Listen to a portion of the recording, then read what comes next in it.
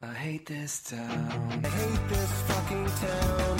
I don't even wanna be in this town. I know we're gonna leave this town. Gonna take this down my door. You know this town must run its mouth. This fucking town. We should leave this town. Walking on the grass and I've never seen this town. She's got dreams too big for this town. Guaranteed to run this town. Stuck in this town.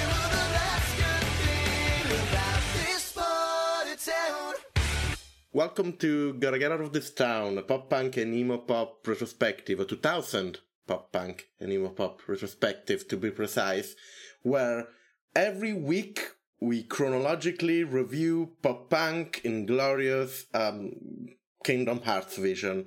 And today first of all, I'm Elaine, as always, and with me there are two other human beings that I dragged into this hellish landscape of the year 2000. I'm Fletcher.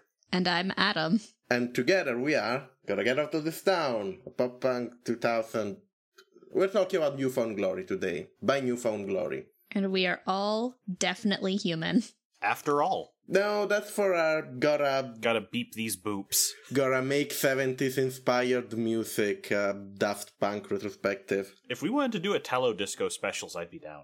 First of all, I always ask every single one of you, do you have any prior experience with Newfound Glory? I've heard one song on this album, and apparently I heard a second track that's on the special edition release, but that's a story for later. Never heard of them. Really? Really. I never listened to a full record by Newfound Glory, pretty much knew all of their singles, and I knew them especially because they are the people who came up with the term easycore, which will be a whole genre 10 years from now. But we're still not quite there yet. I love easycore. Chunk Captain Chunk will be one of the highlights when we get to the year 2013. But yeah, we're still quite far away from that. But you can still hear the beginnings of it in this record, like the really hard drumming over the very poppy, upbeat singing.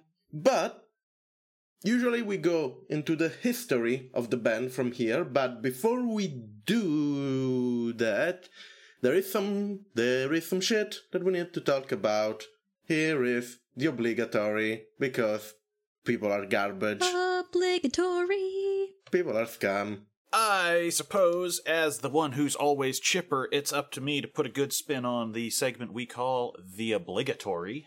Directly after the purview of our show ends in 2014, Stephen Klein, guitar player of Newfound Glory, was tried for felony charges, including lewd acts with a minor and possession of child pornography.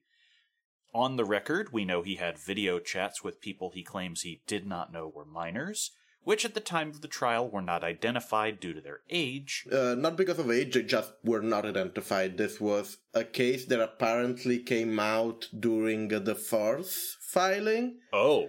It wasn't the people themselves who were in the video who, charged him. Gotcha. A expert witness on sexual maturity said that she estimated the ages of the individuals between 9 and 16 based on development in evidence. He was tried. We could not dig up any evidence about the results of the trial. He is currently active on Twitter and things, so likely not locked up. But, for what it's worth, the band immediately washed their hands of him as soon as this came out, and it doesn't seem like they had any real stakes in this, given that everything mentioned from the evidence that we dug up is that this was all digital activity, so it's not like someone was, turning a blind eye. Yeah. It sucks. Fuck the guy. But also, the band seems to have reacted as good as you can react when you find out this shit. Which is boot the guy, not have any relation with him afterwards, and, deal with the shit. It still sucks. That guy seems like a piece of garbage. Mm-hmm. These things are worth to note, even if they're not covered in our history of the stuff, because when you hear shit like this, it's your choice or not if you think that listening or supporting this band is worth or not, and blah blah blah and blah blah blah, but it's good mentioning it. It sucks, but also let's talk about lighter things. Let's talk about music, right? Yup.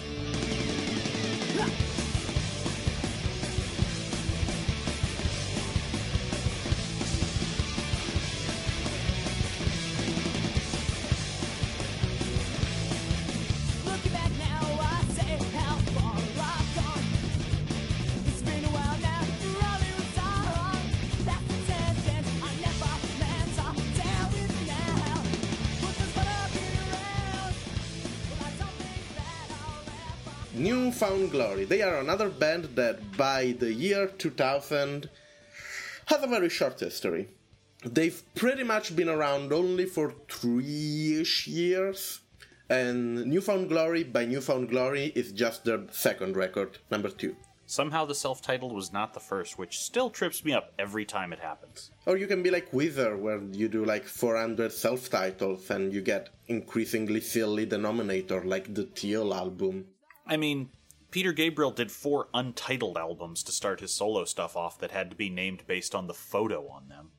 The 5 founding members of New Found Glory are Jordan Pundik on voice, Steve Klein on rhythm guitar, Ian Grushka on bass, Chad Gilbert on the lead guitar, and Cyrus Boluki on drums. Through the years, basically the only formation change they will have is Steve Klein being booted out, as we mentioned.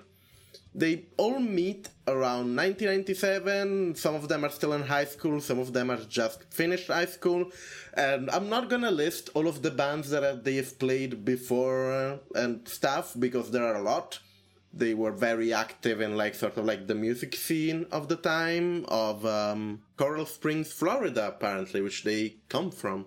So, as always, I'm gonna ask the Americans to give me some trivia about Coral Springs, Florida. What kind of place it is? Now, the interesting thing is, Coral Springs does not actually list New Found Glory as notable people from their corner of the woods, to the point that one of the people who is listed and not them is Robert Levinson, the longest held hostage in U.S. history.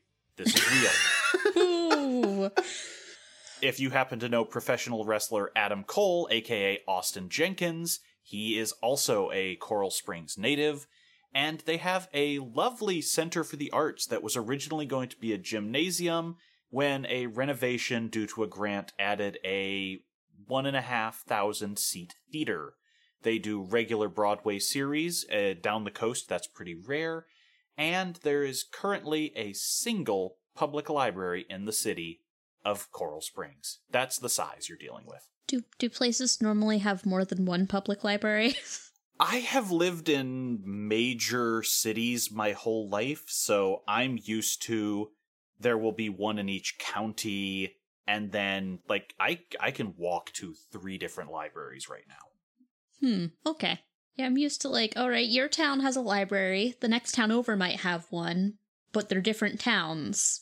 Yeah, it's definitely going to depend on the size of the region you're in. I live in a very dense one. That's fair. More people means you need more libraries. I understand these things. Yeah, that's how SimCity teaches you. Will Wright just pops up in cartoon form and goes, more people equals more structures. Build something. Fucko. I'm just imagining Adam having a whiteboard somewhere, in those police procedural, and writing down more people equal more libraries on it right now. Yep.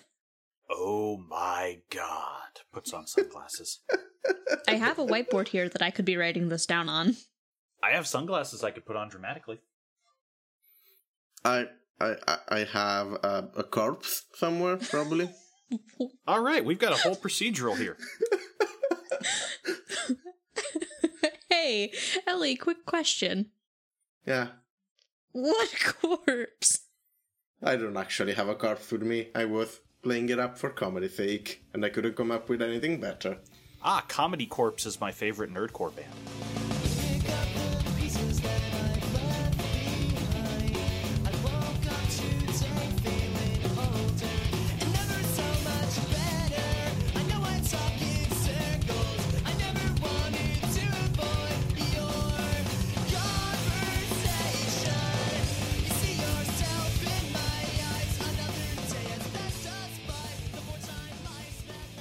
Eventually, after forming, they would put out their first EP, It's All About the Girls, through Fiddler Records, an extremely important 90s label that we will cover when they come up the next time, because there was a bit of a rush on the things as we had to suddenly start looking at somebody's police records. Turns out the research got derailed.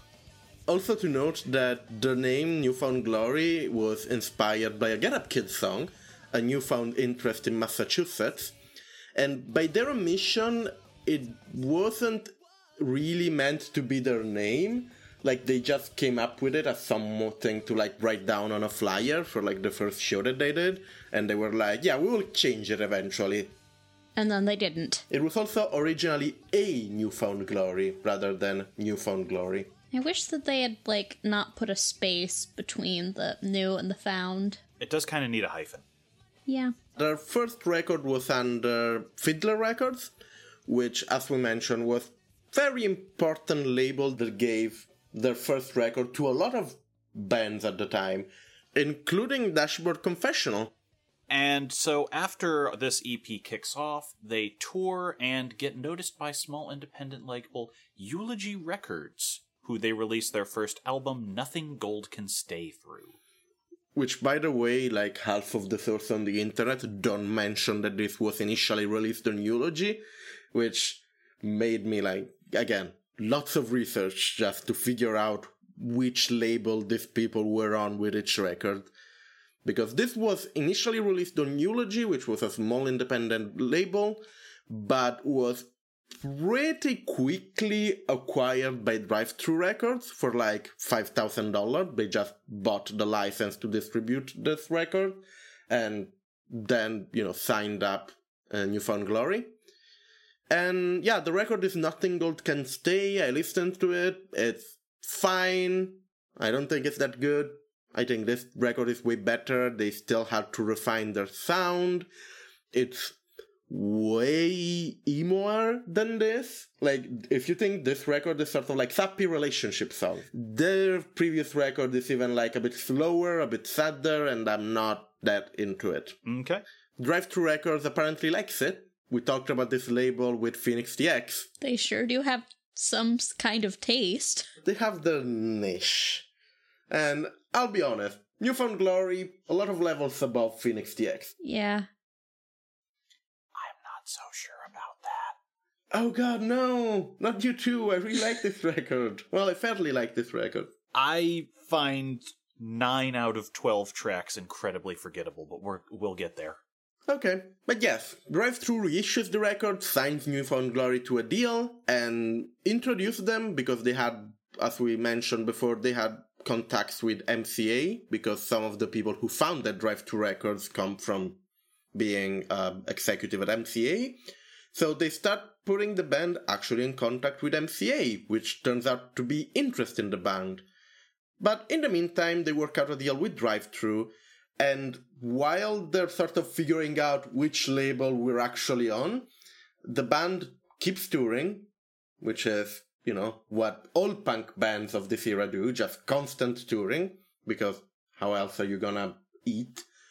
And they start making an EP, which is another really dreadful thing to listen to, which I wish Fletch had listened to, because I'm sure he would have some comments about. Oh, yeah.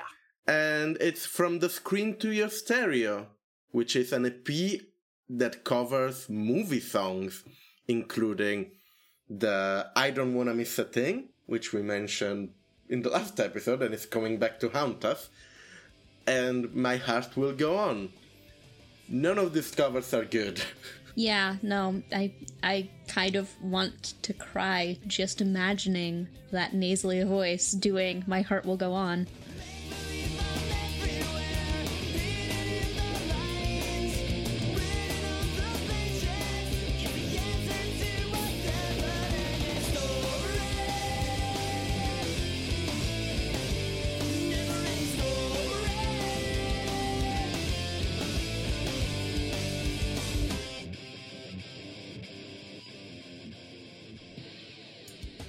Yeah, I'm gonna just read you the track list here.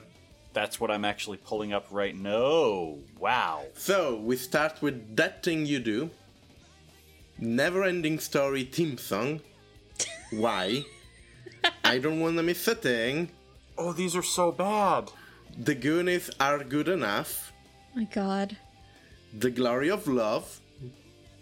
Everything I Do for You. And The Big Closer Is My Heart Will Go On. Just imagine them. I will splice some of them in here, but imagine them singed by New Found Glory in a very rushed pop punk style. They are dreadful. And I don't know, they're so bad I sort of love them. Oh no, they've done 2 more of these. Yes, there are 3 of these. Oh wow, the next one is almost worse. The third one is from last year. Okay, how does this progress? I'm gonna regret this. Oh, I have it. Do you want to know the track list from the Screen to Your Stereo 3? Yes, please. We start with Caps. This Is Me. The Power of Love. Oh. Let It Fucking Go from Frozen. What? No. Accidentally in Love. 1,000 Years. And we close with the banger, Eye of the Tiger.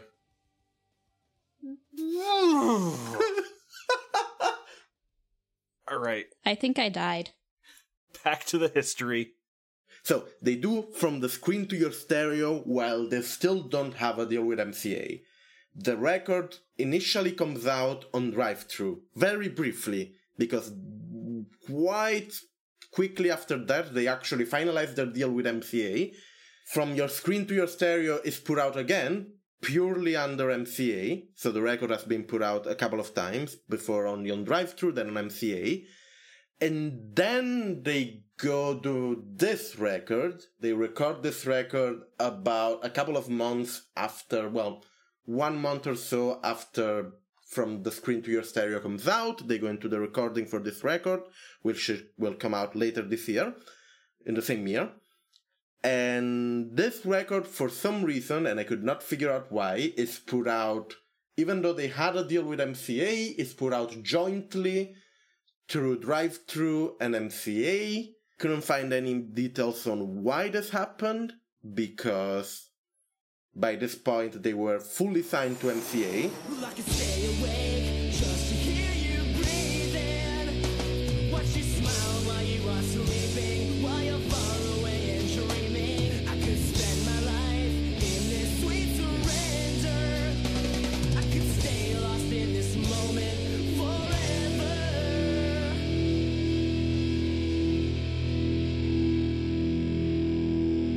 Every moment spent with you is a moment I treasure. I don't wanna close my eyes. I don't wanna fall asleep 'cause I'll miss you, babe. And I don't wanna miss a thing 'cause you, when I dream of you. Initially, this was going to be a much different album because Jerry Finn was assigned to produce. He put together a different version of their song Hit or Miss from the last record, trying to make it the leading single, but the band did not like the sound that Finn was putting out. So the production was shifted to Neil Avron instead, previously known for working with Art Alexakis and Everclear. Well, Neil Avron is a producer we will hear a ton in the future. He'll go on to produce some of the most prominent, just like pop-punk record moving on. Like, he will produce both Infinity on High and From Under the Cork Tree by Fall Out Boy. And yeah, I like him. I think he has a very good ear for producing very crisp, not too many bells and whistles, just like rock music.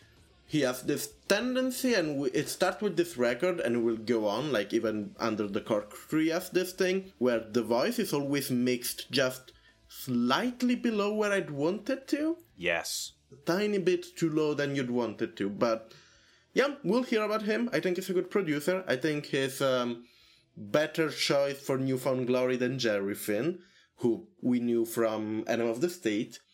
There is, if you search online, both on Spotify and on YouTube, you can find the original version that Jerry Finn mixed of Hit or Miss. And yeah, I can wholeheartedly say that the version that ended up on the record, produced by Neil Avron, fits the band style a lot better. And their goal with this record, which they did succeed at, I guess, is to make a hard punk record with vocals that are as poppy as possible, specifically trying to hit a wide audience. They sure did do that. The cover of the record is just like a bunch of things, because apparently New Found Glory had no real meaning for their name to mean anything.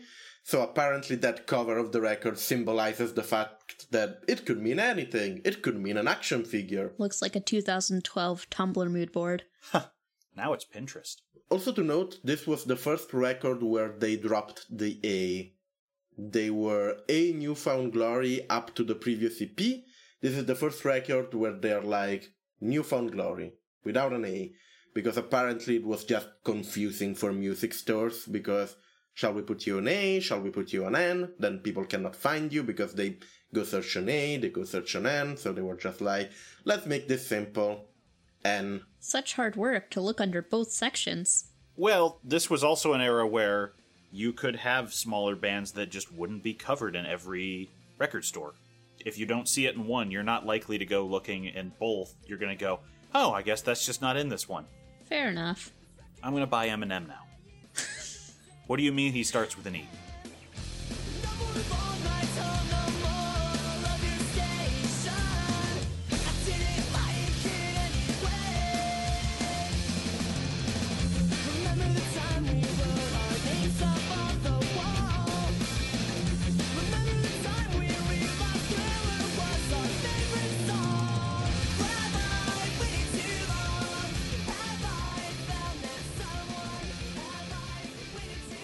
The first single promoting the record is, as expected, Hit or Miss, featuring a comedy video where the bands get up to all sorts of hijinks on their way to the show. This is the one that convinced me New Found Glory is probably the inspiration for Kingdom Hearts' Organization 13 based on the hairstyles and colors of everyone in this group. Yeah, I was like, no, because they look like darks, but then I look at them and they're like, no, there are like clear parallels between like South Organization 13 and them. It's wild. They got an Axel, they got a Roxas, they got a Zigbar, yeah. Man, somebody in the Kingdom Hearts design team was just really into New Found Glory when they came out. Honestly, probably Nomura. That guy loves him some American music. He tried to make a friggin' musical at one point in the studio. What? This came up about the development of FF15, yeah. At one point, while they were tooling around with that game, he wanted to go, well, we already did the road trip. What if it's a road trip musical? And a lot of the team shot him down. Nomura said he was so moved by the recent film adaptation of Les Mis during development, he was dead set on it becoming a musical, and he wanted it to be in the vein of Baz Luhrmann, the Romeo plus Juliet, Moulin Rouge, and Gatsby guy. Oh, why don't we have that? I'm not gonna lie. I would have been very curious to see what that looked like, but I don't think it would have made the game better. I don't think it would have been good, and that's why I want it. I like the final product. I think it was rushed in places, but I think it was pretty I good. haven't played it. I'm just like, I am the kind of person who will take a bold failure over just like a standard success every day. And Which I'm really, game are we talking about? Final Fantasy 15. Carboys. Yeah. Oh my god. Wait, no, I want that. Yeah, I really want, even if it's terrible, I really want like a big budgeted AAA musical RPG. That sounds like delicious. Probably not good, but that sounds great. Yeah, we haven't had one of those since the PS3. What was the PS3 one? The one that was about Chopin's dying dream of the clap. Eternal Sonata, I believe. He was dying of brain rot, and the whole JRPG takes place during the fever. Okay then. There's also a second single, Dress to Kill. We'll talk about Dress to Kill video, which is very interesting when we talk about the song. Regardless of the singles, which do fairly well, although none of them breaks out to commercial, like pop, Billboard success, the record debuts at 164 on the Billboard Top 200 record on the 14th of October 2000. Just below a still surviving, still there, still hanging on Enema of the State. Fortunately, it will soon overtake Enema of the State, as it will stay on the chart for 21 weeks, which is a lot. And eventually it will peak at 107 in 2001. They will sadly, though, never overtake another record that will debut in the same week that they do, which is Aaron Carter's second record, Aaron Party, bracket, come and get it, close bracket, which will debut at the 16th place on the Billboard chart and remain there for 67 weeks. I just looked at our spreadsheet and I noticed Aaron Carter's Aaron's Party is not on there. It is not. It is not pop punk, but I just found it like a fun tidbit. Not according to Rate Your Music. I thought Aaron Carter was pop punk. Not according to Rate Your Music. We've been saved. What do you classify Aaron Carter as? Pop? I guess, but he's edgy. He beat Shaq. So, Aaron Party Come and Get It is classified as teen pop, pop rap, and bubblegum. I don't know if that's because it comes with a bubblegum in it, or if it's... Bubblegum pop. I know, I was making a joke. I was making a funny. Got it. Also, that was the That's How I Beat Shaq album. In some regions, songs from the Pokémon soundtrack and Hang On Sloopy were released as bonus tracks. Well, that's a thing. Aaron Carter facts. This is an Aaron Carter podcast now. I don't think there's enough meat on those bones, much like Aaron Carter himself. He made 5 whole records, the last of it being in 2018. What? Yes, he has blue hair now, and tattoos. He has 3 greatest hits albums. He must have had some really great hits. What is this? I just saw the latest one and the cover and... wow. Okay, sure. Also, every track on this album has stupid formatting and I hate it. Yeah, the album title is Luvi. Alright, I have to know what Aaron Carter EDM sounds like. Let's do this. Hook it to my veins. Remember when this was a pop punk podcast? No more coffee in the morning. I'm wide awake while he's sleeping in. No, that's why you're calling. You woke up chasing feelings, healing, trouble. Oh, I've heard this. This played on the radio at the liquor store when I worked there. You poor soul.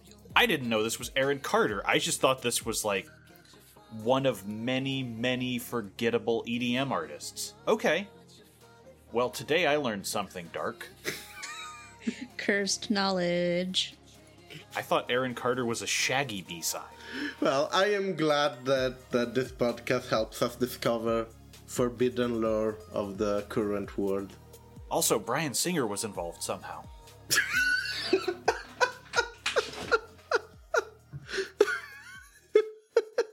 That guy just keeps bringing all the worst things back. I don't even know what this episode is anymore. It's Better Off Dead, like the first track on the album New Found Glory by New Found Glory. Yeah, we should talk about the album. Let's get this thing going on. Let's get this bread, ladies. You've been looking up to him as if you've forgotten of your own life, forgotten of your own face. But start again just 'cause he can't hear what you say. Doesn't mean that he's not listening. Listen to your words, he might like what you say. On my own again, that's what she said. That's what she said. I'm waving you tomorrow, but she already left. This feels like they definitely went for the goal of sounding like an actual punk band, and they have some good play on the guitar and on the drums.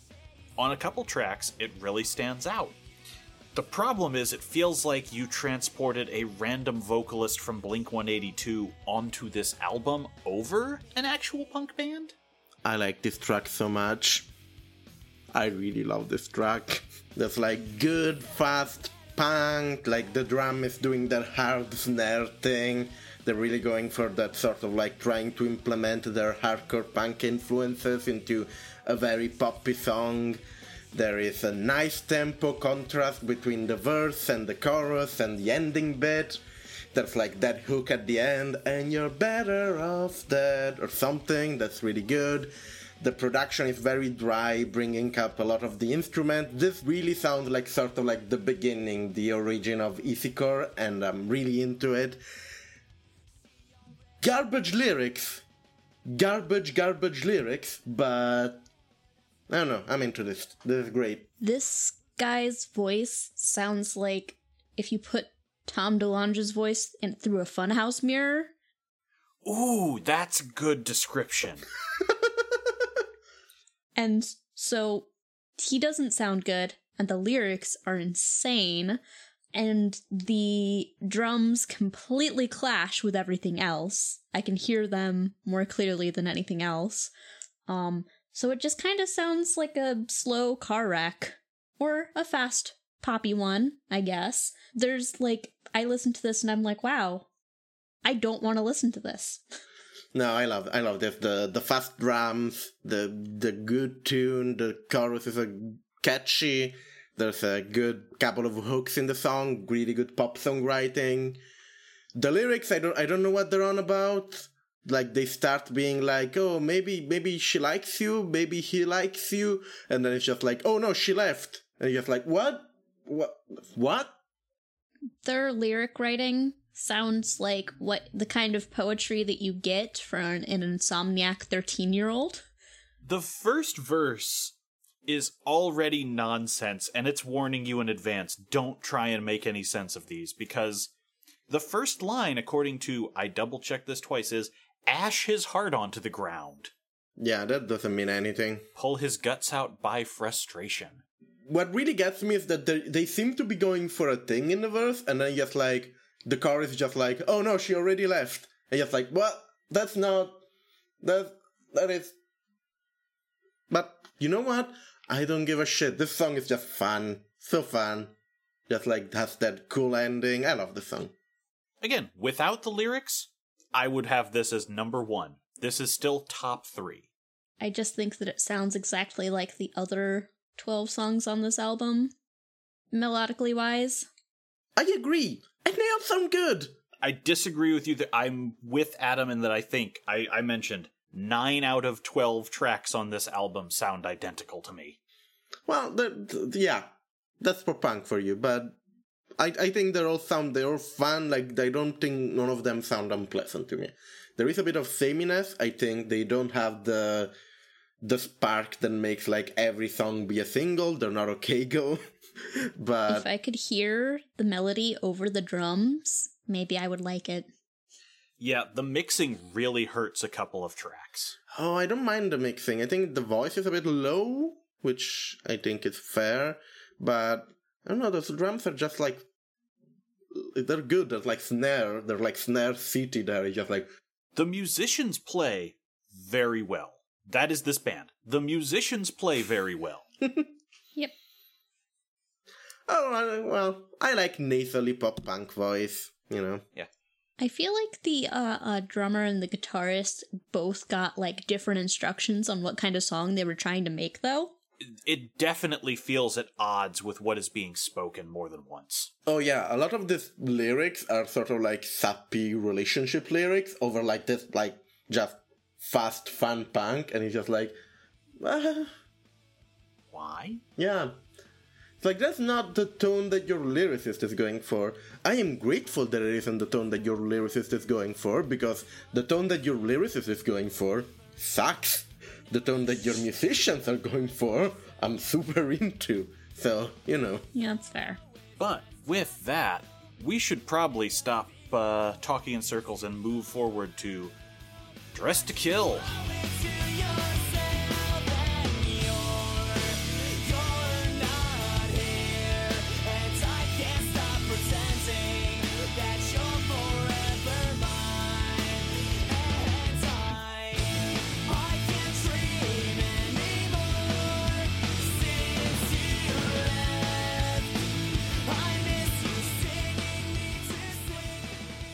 This one has a video. Oh, it so does. A music video about creep shots, jerking it, and shrines to people you don't want to talk to. Yeah, the video has like very incel vibes, but then there is like the greatest plot twist since Teenage Dirtbag that we ever saw in music at the end. But in Teenage Dirtbag, it was way more wholesome because in this song, and especially the video, the lady who is being lusted after, who has a boyfriend, comes up to the narrator and goes, "What? No, you are way more my type." And they do something about it. In this one, she continues staying with the guy who has the cool car, but literally makes a shrine picking up debris from the singer. This would be a great... Like, so the video is like, the main character of the video is creepy, just like takes photo of this girl who has a boyfriend, tries to like... He might not even be doing that. He's downloading the photo in a very 2000s way. We see it load line by line, and he's got tissues out to look at her get her mail. Honestly, it feels like the opening to a Criminal Minds episode. Yeah, I'm slowly getting there. Like, so the video, like, the kid's like downloading thing, jerking off or whatever, or at least it's implied, to this girl who has like a boyfriend and shit, like throws rock at her windows and then runs away because he's too embarrassed, tries to call her in the middle of the night, which is, wow, that's creepy, and also then hangs up because he's too embarrassed.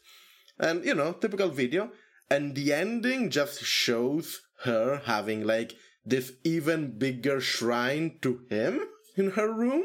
And that just raises so many questions. It does, but also, like, isn't that, like, the greatest fucking incipit for a horror movie? This is going to end in a murder. Honestly, it sounds like an incel's greatest fantasy right there. It is meant to be that, but I like the idea where this could be like the beginning of a horror movie. Like, this guy is obsessed with this girl, does all of the incel shit, but then turns out this girl is like a complete like psychopath that has like this obsession with that guy, and like... And then she goes Jennifer's body on him? Yeah. The good version of this video is the movie Audition. The gist of it is a Japanese movie producer is trying to find a wife. And so what he does is he holds a fake audition for a thing that is just going to get canceled during production, but he's going to use this as a meet cute and a way to test out a bunch of ladies, and maybe he'll find the right one. And then we find out the person he's chosen is a psychopath who has already very gleefully sliced up one man with piano wire prior to meeting him, and the whole thing just turns on him in ways he did not see coming. It's very good, it's very tense, and there's just this one noise she makes that I don't think I can do with my voice, but it's haunting to anyone who's ever seen it. As she's dragging the wire across flesh. Yeah, sounds great. Yes! I have nightmares now. You should see the scene. Don't traumatize Adam. It's a very good movie. I mean, speaking of dreams, according to the song that we were going to talk about, this dude can't dream anymore since whoever it is left. Yeah, we should talk about the song itself. It's a pop-punk song about a breakup. It's surprising that we had to come this far to have this song pop out, because this song will repeat through all of the bands that we're going to listen to. This song pretty much exactly will be done by everyone. It's a mid-tempo song about a breakup, sort of a slight punk energy, but not really, very middle-of-the-road lyrics. It gets even slower on the pre-chorus, and then you go into a really catchy, well, not really catchy, but trying to be really catchy chorus, and has this Blink guitar. This gets props for being the first time we've get this song on the podcast, but it will be done and done again and again and again and again and again by a bunch of other bands. Yep. So, I don't know if we have anything more to add than that. Yeah. And thus, This track will leave us with a note. Sincerely, moi. Oh, wait, it's not French. Sincerely, me. His handwriting is atrocious. Dear, your name here. It's been a long time, very long time since I've heard your voice, and I bet you never thought I was so sorry. So I've had a hard time, very hard time seeing less of you. I never thought you knew. So can you see you're seeing less of me, darling, and you're blind to the There's a good bass line here.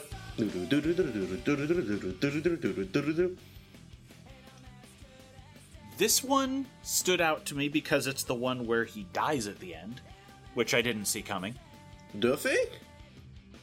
Did you not hear the part where they're talking about my heart stopped beating and then the heart monitor flatlines to close the song? Oh, I didn't notice that.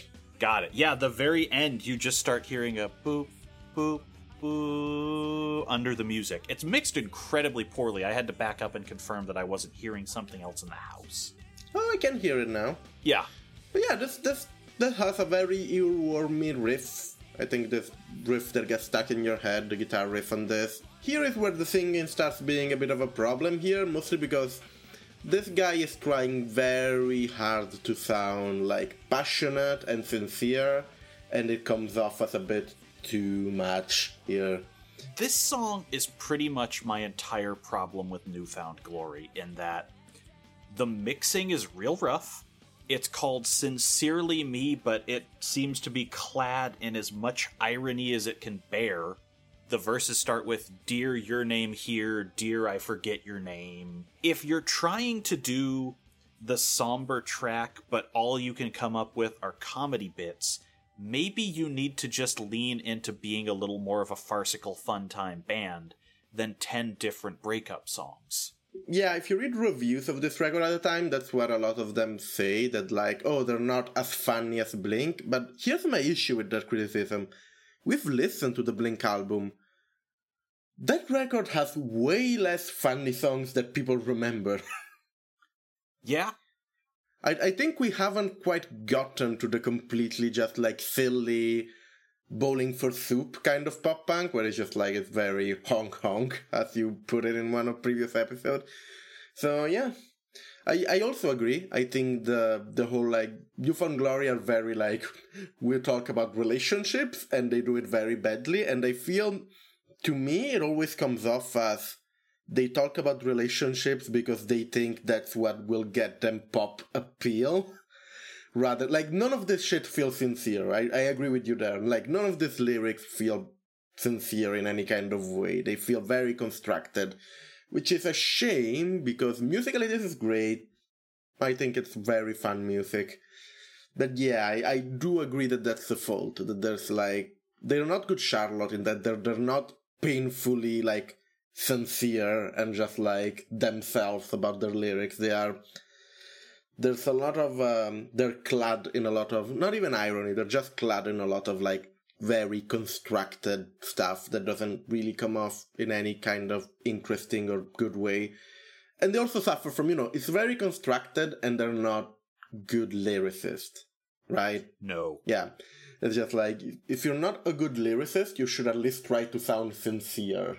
It's difficult to pull off the constructed thing if you're not a good lyricist. And they're not hot enough to just sing nonsense like Backstreet Boys did and be great, be like good at it. Also, one of them looks like a young Henry Rollins these days.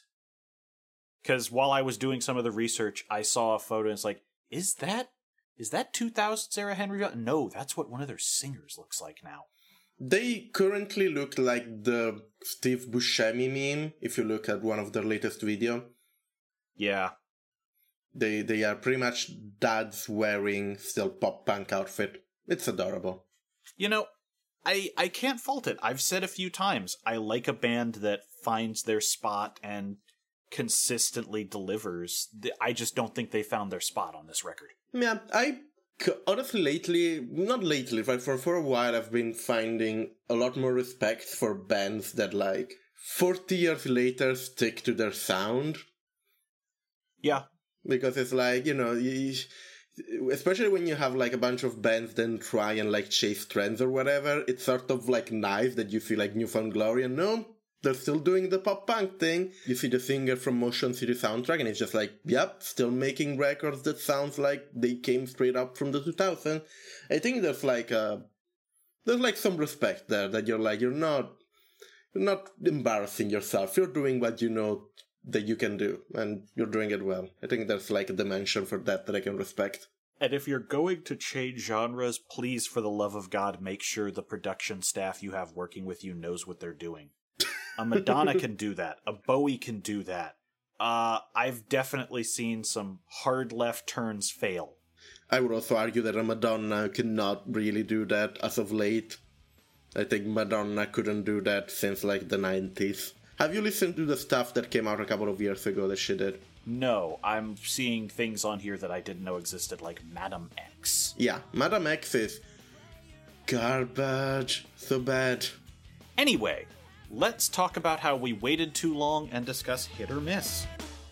No more phone lights on, no more of your station. I didn't like it anyway. Remember the time we wrote our names up on the wall? Remember the time we realized Thriller was our favorite song?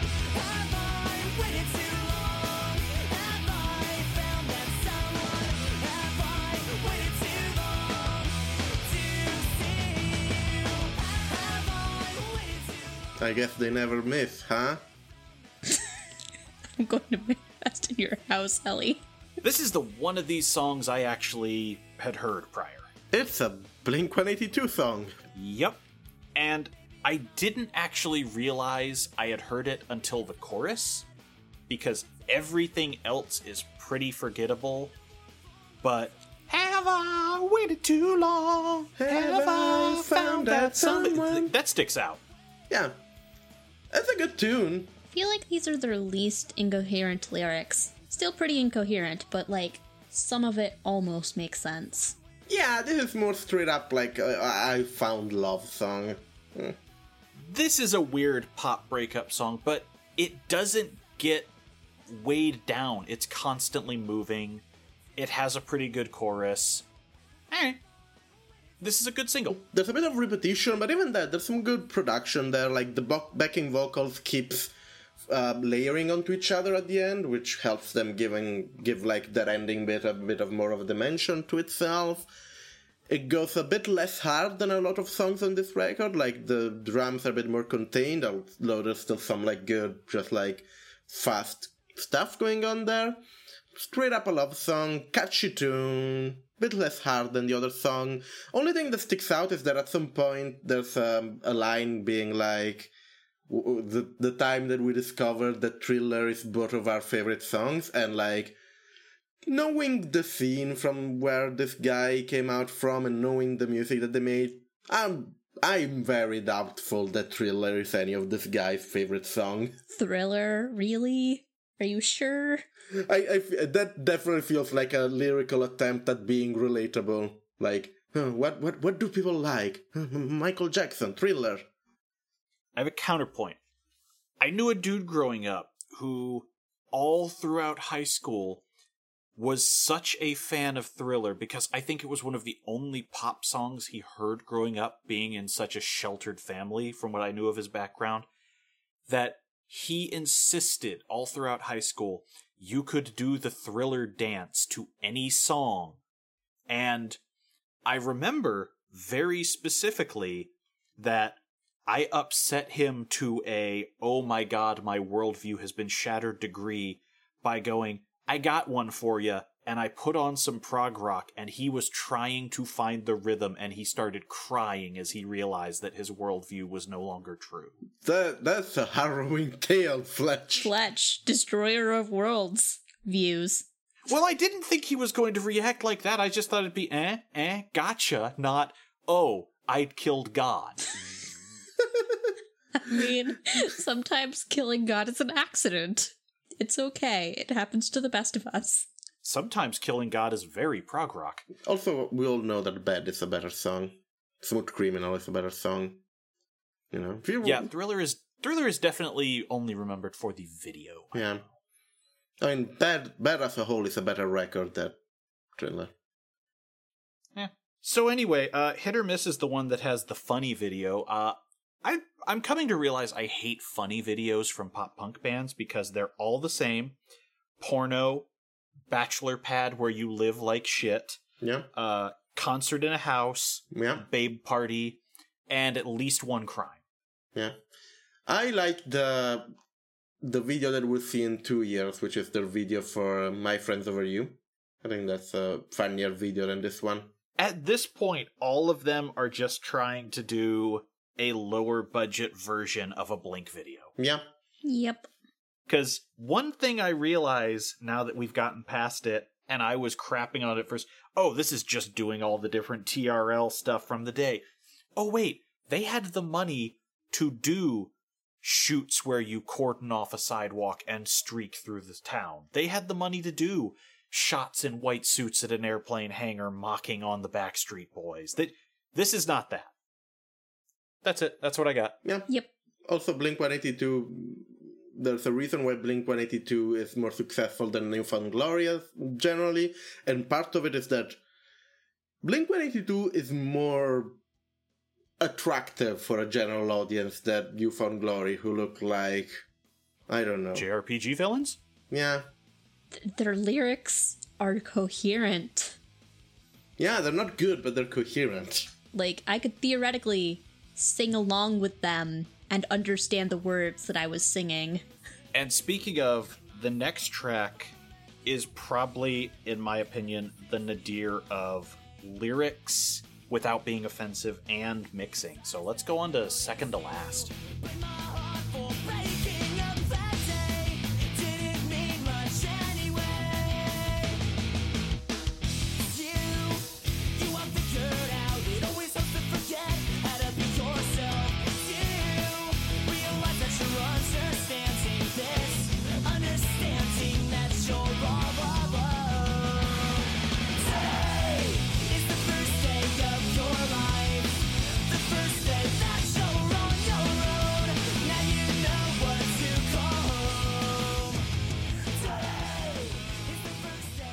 Is it your second to last pick for the album, Fletch? Oh no, it's firmly last. Oh no, this is a smashing tune! Love this! Okay, so the drums and the guitar overwhelm the chorus like mad. Yeah. I like the guitars and the drums. You still have that really heavy snare, heavy drums that just, keep this very good pace. Some good guitars. The guitars are always a bit Blink-182-y, but wherever, I like them. I don't know, I really like this. This is a smashing tune. Has that good chorus. Today is the last can't hear it. of my life. You have those backing vocals going, hey, hey, hey, hey, hey, like it's a fucking ska song. Yeah, I've got oi, oi, oi written in here. That's a good tune. It's good. It's good. It's mixed like such crap, and what he wrote makes it... I can't tell if it's supposed to be self-loathing or this is tough love, babe, nothing personnel. It's a mess. I hear this song, and it says today is the first day of your life, and my brain is like, we should go listen to First Day of My Life by Bright Eyes instead. Or First Day by Timo Maas. I don't know, I like this song. This is all of these songs are really short, really good, really fun, really catchy. This like first batch of 5 songs is just like so good. It's mixed so badly, and I think that made me take the knives out on the rest of it. Do we want to talk about a song that we all can roast because we all can agree that sucks? Sure, let's go to Eyesore. It sure is.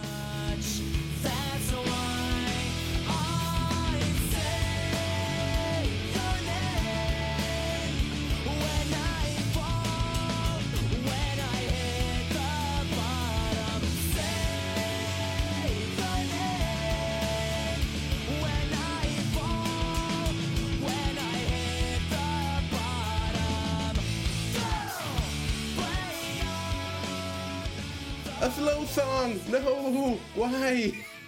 This is the tender and slow song on this album, and on the other hand, it's not draggy. I'll give it that. No, but it sucks. It's not good. Oh yeah, definitely. So it's them trying to do... I think this is the closest we come to a ballad. Yeah, it's really slow. It's 4 minutes, 4 whole minutes. It's sappy and overdramatic without having any good writing behind it, without having the, excuse of aesthetics. For how much the McElroy give me, very Sex Pest vibes, and I don't really want to be associated with any of their media, their motto of, no bummer that they have on their live show, I think should apply to pop-punk bands. No bummers, please. Just go fast, go fun, don't bother us with sad shit. Even AFI's, sad boy gothic stuff didn't feel like a bummer. Well, yeah, you can be angsty without being a drag. This is just, over-dramatic, sappy, and honestly, I like this song for one reason, that we'll have to keep in mind this song when we go forward to review a bunch of emo pop in the future. It's mostly this will put that music in perspective. We can say oh, this is bad, but it's not eyesore. I'm waiting for the emo albums to start hitting, because I want it. Give me something to chew on. Tasty. I mean, I'm sitting here gothed out to the nines today in pitch black pants, a Hausu t-shirt that's nothing but white, orange, and black. Give me the goth. Look, you are known for liking the slow songs. Do you like eyesore? No. I had to look up the lyrics because the mixing was so bad I couldn't tell what was being said in the chorus again. And in fact, there were entire words that just didn't come through. I thought they were part of the drums. Yeah. It's really, really... The guy who mixed it clearly knows how to do instrumentation, but he doesn't know what to do with the levels afterwards. Oh, vocals? Who even listened to vocals? Maybe he just doesn't like this dude's voice. He's like, oh man, this dude's voice is garbage. Let's try to sweep it under the rug here. There's some good drums. Yeah, let's make the drums real loud. The drummer paid the mixing guy to get louder in the mix. I would kind of love to hear a story of a band that implodes because everyone is trying to set up their spin-off for a solo career, but nobody can work together long enough to get that base that to split off of made. And that band will be called Mitch Allen and the Mitch Allens.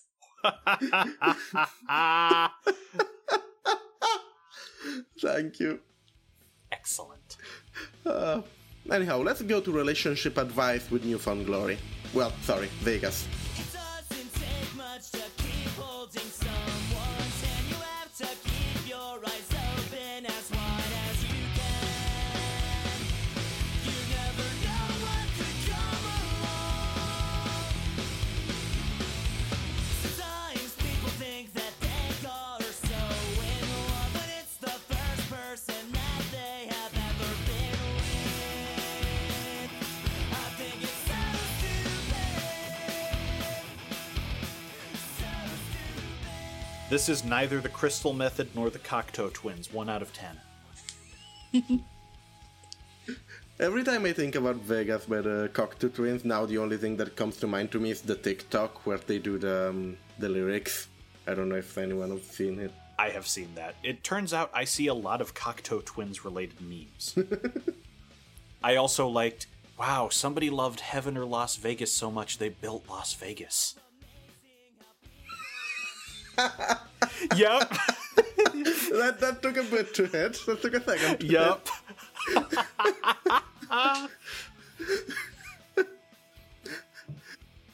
It's such a stupid joke that I love it. Anyhow, this is almost interlude level. It's one of the shorter songs on the record. It's just 2 minutes 30. It's not chorus oriented. It's just fast guitars and drum punk.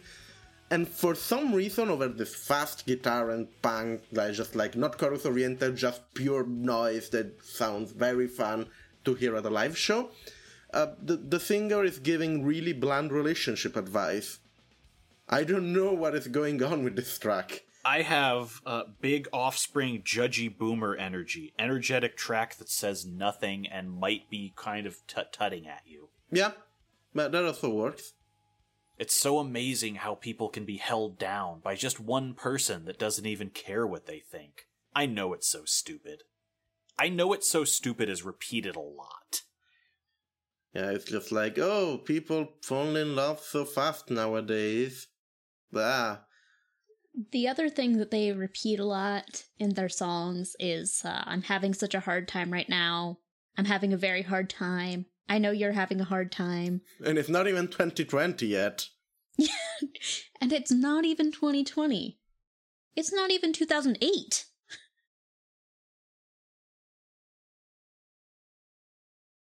But this is a quick one. Musically it works, lyrically it doesn't. That's really... yeah, that's most of this record. Yeah. None of these lyrics are good. The music is very fun. This record is paced really well for what it's worth.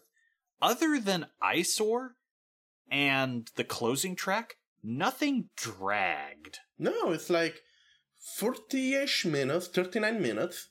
All of the songs are about 3 minutes long. Most of them are shorter. And they're all good tunes, most of them. So yeah, it's just like... This is one of the few records that we listen to this podcast where, like, I didn't stop 3/4 through being like, oh, how much there is still of this thing. But then we move on to Sucker, which, ooh boy, if you want to talk about the lyrics failing.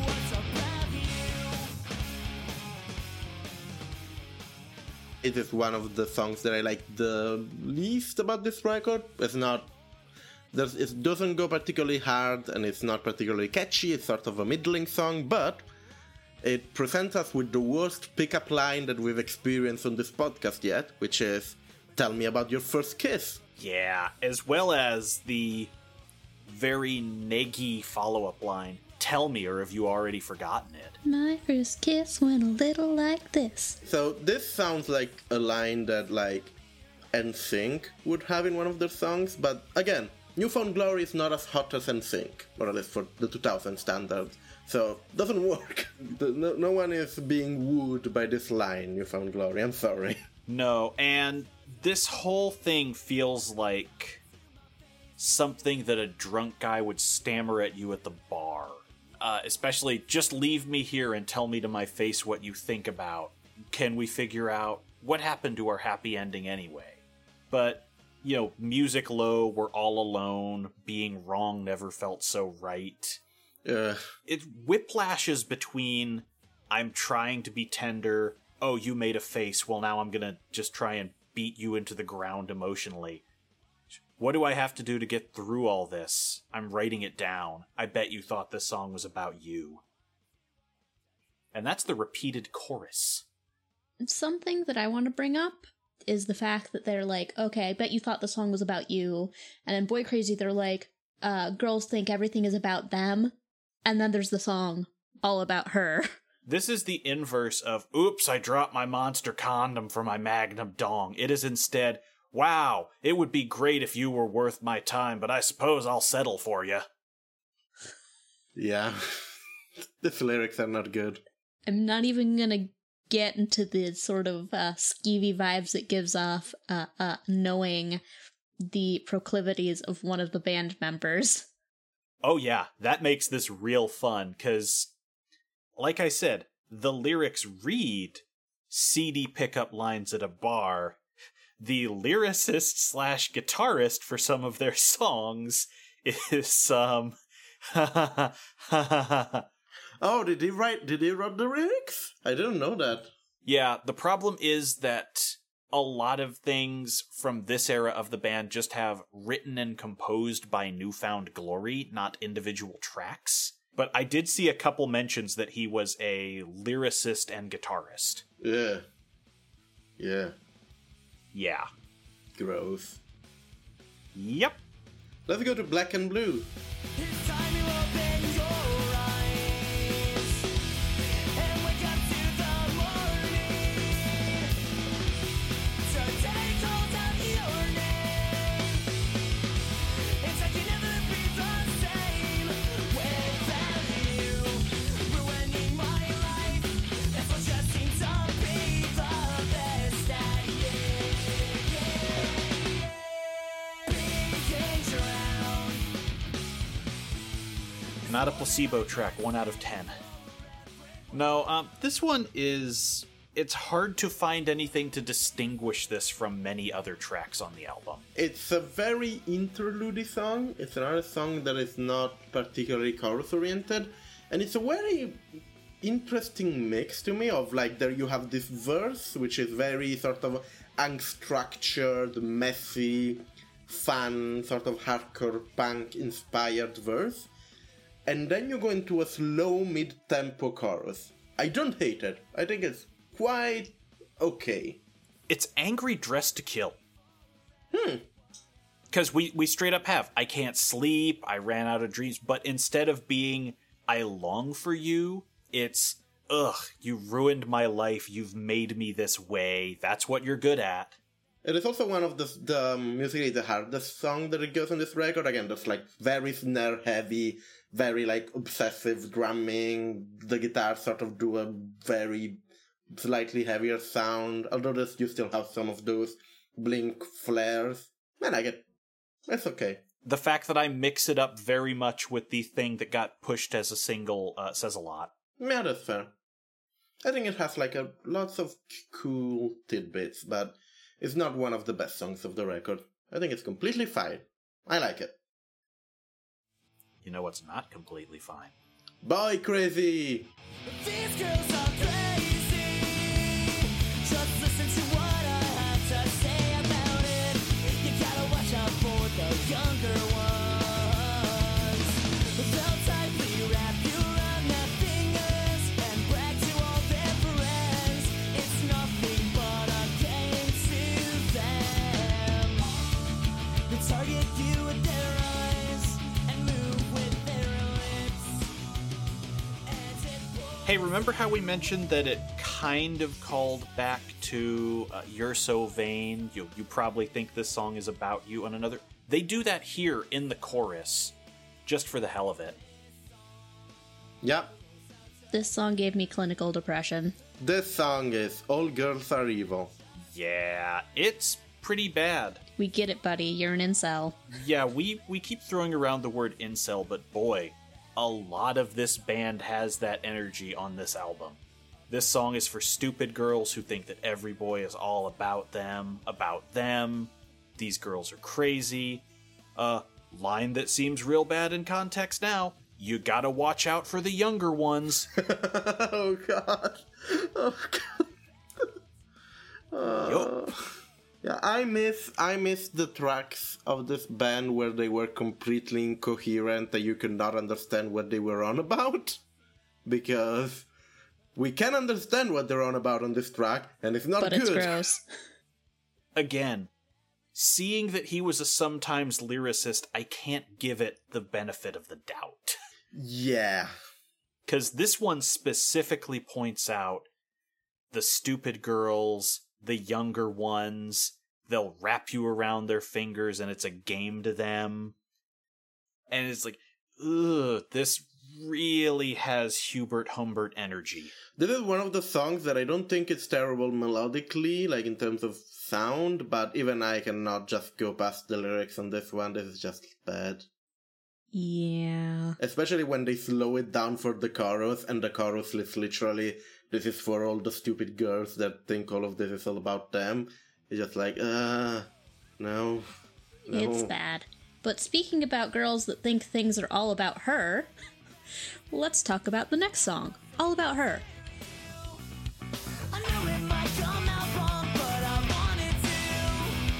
Another chance to fight, another way to make it right.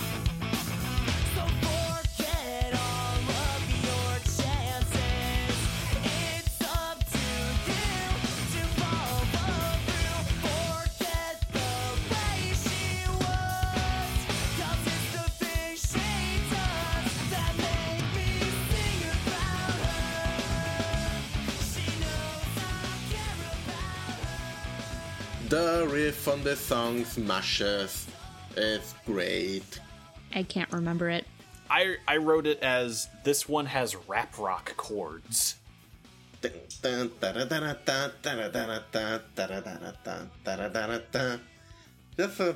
catchy. It's not even particularly complex. It's just very simple and very like catchy. The guitar riff on this. So did the vocals sound incredibly poorly mixed on this track to anyone else? I just wrote, and I can't point to the exact moment it happens, but the vocalist is Benjamin Buttoning, because it starts getting higher, like he's reversing his puberty while he sings this track. This album is kind of fascinating because I thought I'd heard poorly produced records before, but this is taking it to some new levels. I'll be honest, Fletch. I also think maybe, and I don't think this album has issues producing wise, but I think that like YouTube probably has some more compressed version of this music. I was listening on Spotify, and I still couldn't hear Jackal. I am not saying that this record doesn't have production issues. I'm just mentioning that maybe you should go do a non-YouTube listen of stuff at some point, because I didn't hear the Benjamin Buttoning of this thing in this song at all. Alright, then I make my promise to you. Next week, I will listen to Green Day's album on Dailymotion. What year are we in? They still exist, and they still flaunt copyright. Yep. I could probably watch it all as AMVs, too. No, that sounds like fun. I just have to look at the track listing for our next recording session to know that all of these will have been made into AMVs.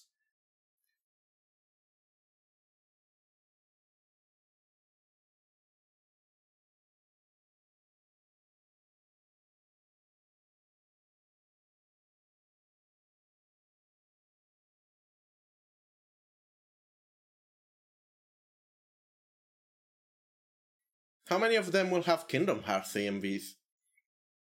I can actually look right now. There's a convenient AMV database that I just look up regularly for this kind of thing. Ooh, I can also get Green Day versus Oasis versus Travis. I mean, Oasis wins, clearly. Yeah, I don't think Travis is going to come out on that one. I mean, Oasis seems the one that are more used to just, like, fighting. They must fight against each other, but, you know, if they can come up with a united front against Green Day, they can do it. Can you imagine a pop-punk Smash Bros? It would be just as disappointing as the Sony Smash Brothers. Remember when that happened? I do. They had to start borrowing characters from random other companies because they didn't have enough Sony exclusives. Hey, the guy from BioShock is here. And the final boss of the game was a mascot who existed for under a year on the original PlayStation. Everyone remembers Sony's hit character, Polygon Man. Isn't that a Pokemon? No, that's Porygon. With an R. No, that's the state that's near us, Oregon, up the coast. No, that's the game. That's Oregon Trail. Oh, right. Oh, we're gonna die of dysentery? Pepperoni and cheese. Anyway, back to the album. Do we have anything else to say all about her? No. Nope. Throwing up the words that I said to you, I always do what I'm not supposed to. Here's to us fools that have no meaning. I take my glass to you, let's toast the night away to friends, and forget about tomorrow. Let's go to the last song, Ballad for the Lost Romantic. It's an okay pop-punk song. I don't know why the title is what it is. Yeah, me neither. The drum go fairly hard, the chorus sort of goes nowhere, it's probably the worst chorus on the record. And you have all of the Blink-style guitars that you'd ever want in a song. So, it's performed like they're an actual punk band, but lyrically, it's like, what if somebody lobotomized the Dropkick Murphys?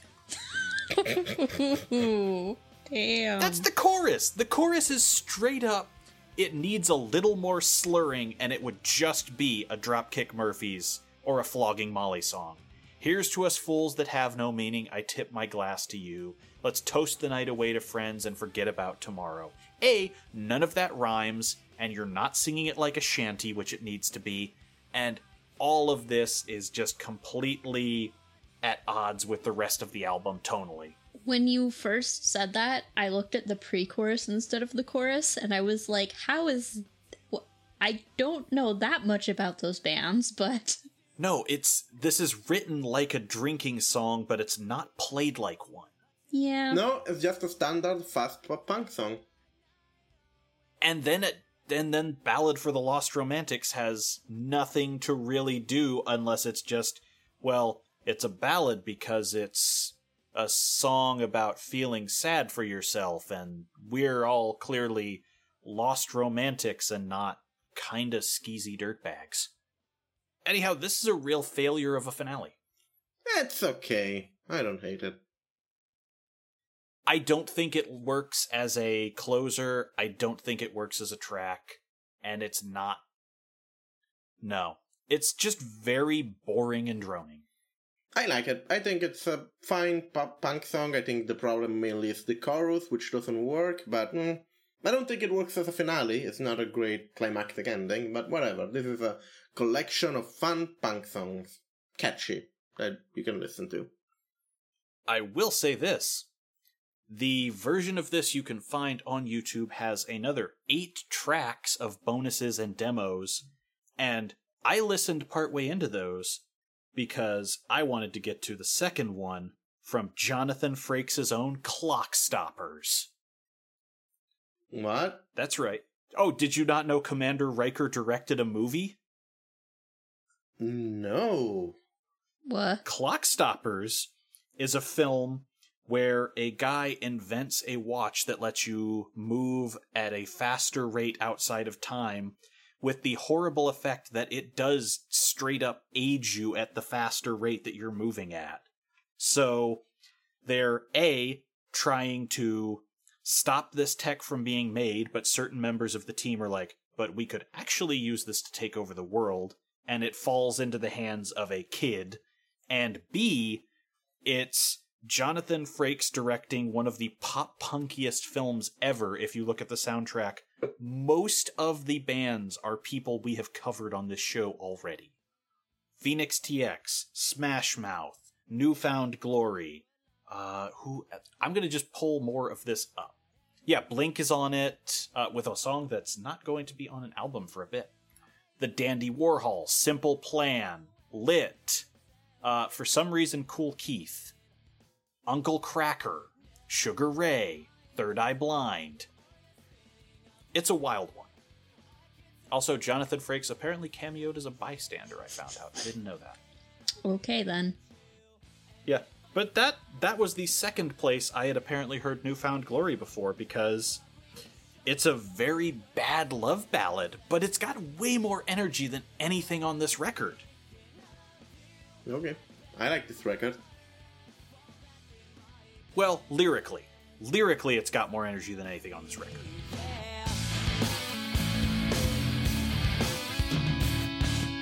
I will never tell you this, but I'm scared of falling apart.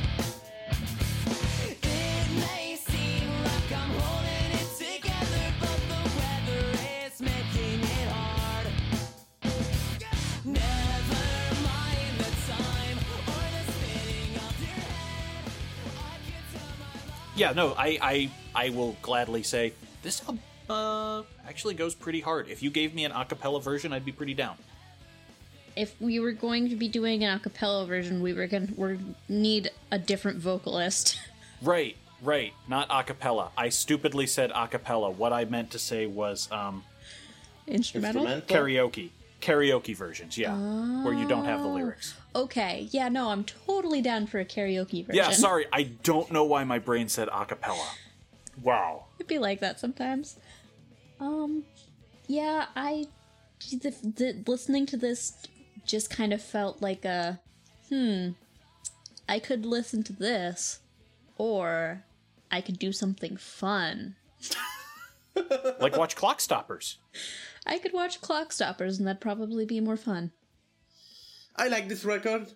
I think it's really good. I think the lyrics are hot garbage.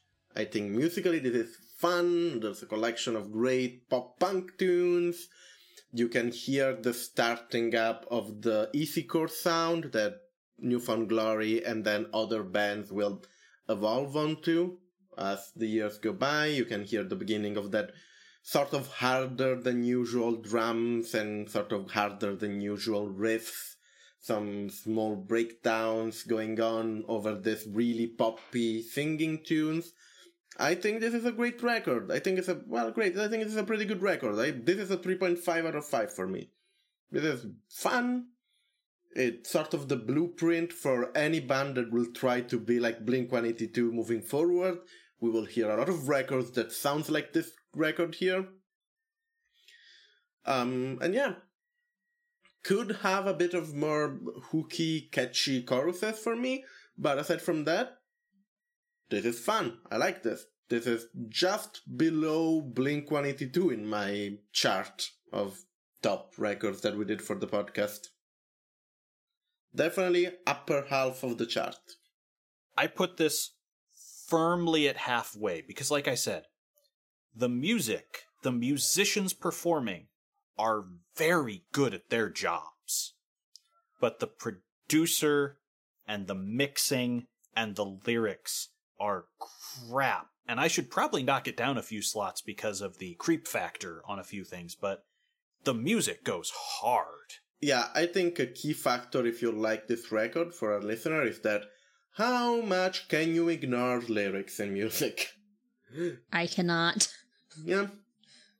I think if you cannot ignore lyrics in music, this goes way down because the lyrics are bad. Oh, how I long for the days of the juvenile nonsense of Blink-182. But here's my issue with that. There wasn't much juvenile nonsense in Blink-182 Enema of the State. Like, that's my issue with that record. There's way more sad songs about bros on that record. Okay, oh how I did long for the sad songs about bro. That's fair. Plus, a sad song about bros is just brah, as opposed to a long pain to the girl who wrapped you around her finger and mocked you. It goes in the trash. Anyhow, in the next episodes of Gotta Get Out of This Town Z.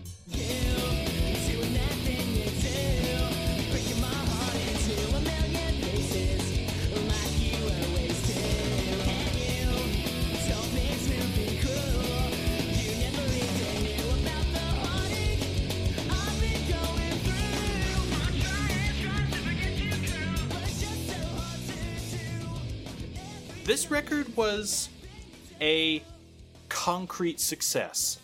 Nothing blew up, but it built them up to the point that MCA... This is one of the only times you're going to hear on this show for the past while that the record label was not pissed off with what they got for their money. Yeah, they stayed on the chart for about 21 weeks.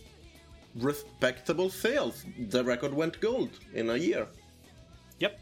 Which, again...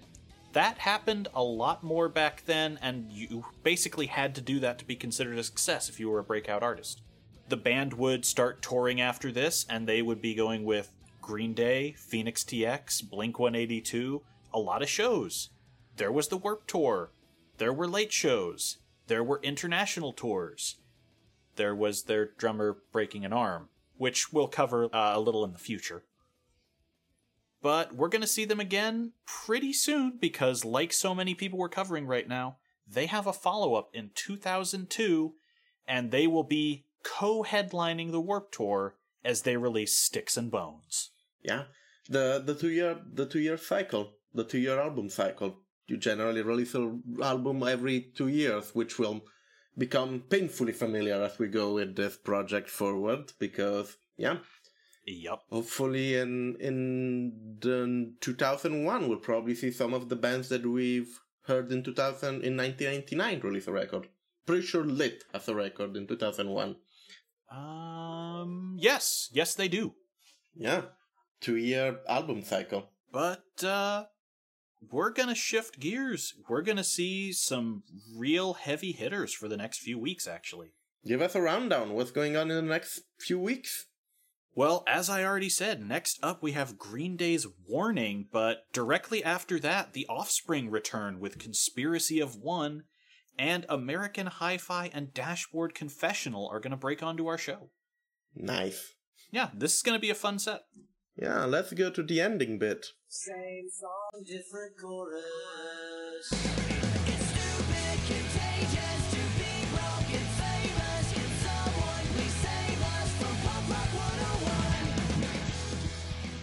So, this was the episode. You can, as always, find us at getoutofThisTown.com. Send us email at getoutofThisTownPodcast@gmail.com. Follow us on GGOOTT Podcast.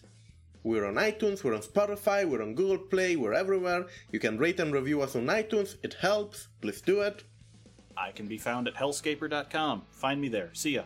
No, but I didn't... Fletch, do you have anything to plug? You're not respecting the ritual. Fletch, do you have anything to plug? You can find everything I work on at hellscaper.com. Adam, do you have anything to plug? Nope, I do not exist on the internet. And you can find me on Twitter at ACCTheMoon. And if you want to support us, we do not have a Patreon, but we recently started a Lost and Found service. So if you've lost your new glory, come to us. I will find it for you. Good night, people. See ya. Good night. What's on your mind? Not like I've got the time to stick around. I'll catch my flight, make like a pop punk kid and get out of this town. What's on your mind? There's no point left to keep your image down. Let's terrify.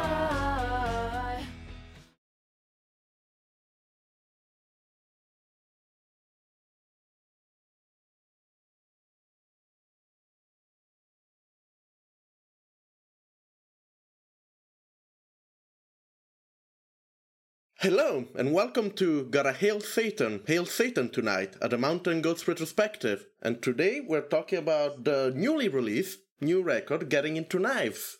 Wrong podcast, Ellie. Crap. You wish.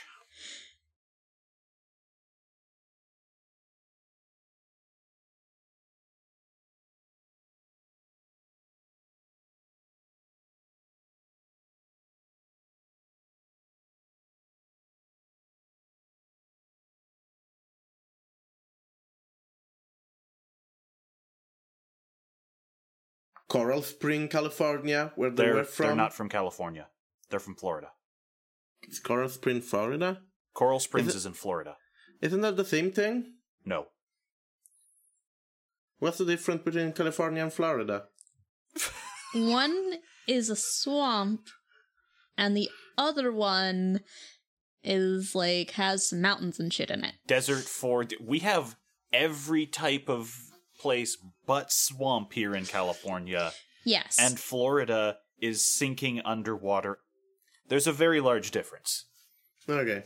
Look, I only know America from TV shows, and they look the same to me. I'm gonna retake this. I'm gonna add this at the end, like as an outtake.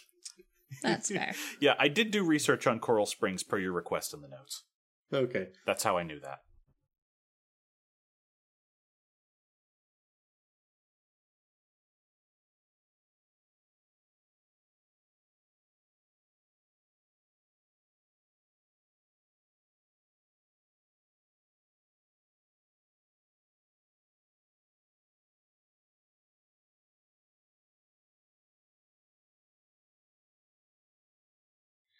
Okay, I have two things on my whiteboard now.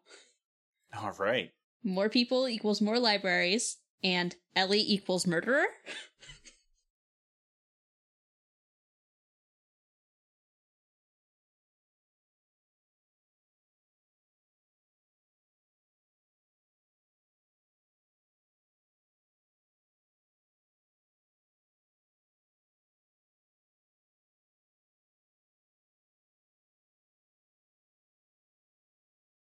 Wow. that makes me upset because I love the film that City of Angels is a remake of, and I think City of Angels is a good cover of the film, and boy... A good cover of the film? Yeah, City of Angels is a remake of Wings of Desire. No, I know. I was just like, just objecting to using cover for films as a term for films, but okay. Ellie, you used the dissonance word wrong. Yeah, ludonarrative dissonance has come up how many times? I get to call them covers. Yeah, I really like the Switch cover of Dark Souls. I'm entirely down with that. I'm going to start using that. I'm going to start referring to remakes as covers. Yes, I love it. I can't wait for the new Demon's Souls cover. It looks like it's going to be done by a weird pop-punk art group. Because it doesn't have any of the grime sound now. They got a new producer, the whole thing comes out feeling weird. And for some reason, Bryan Singer's involved. Oh god, please no. Anyhow, where were we?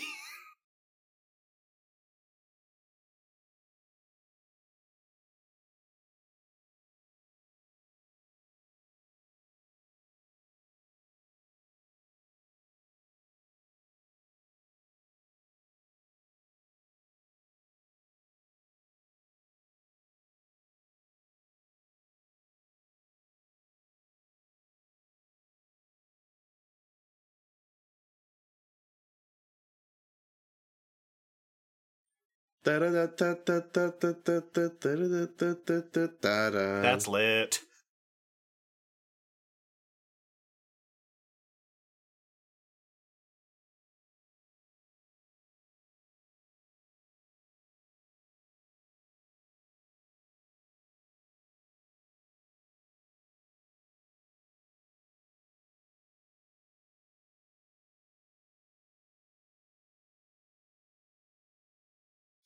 Anyhow, in the next episodes of Gotta Get Out of This Town Z. A warning from the future. Green Day has returned, and with it, they're bringing something that nobody could see coming. Politics.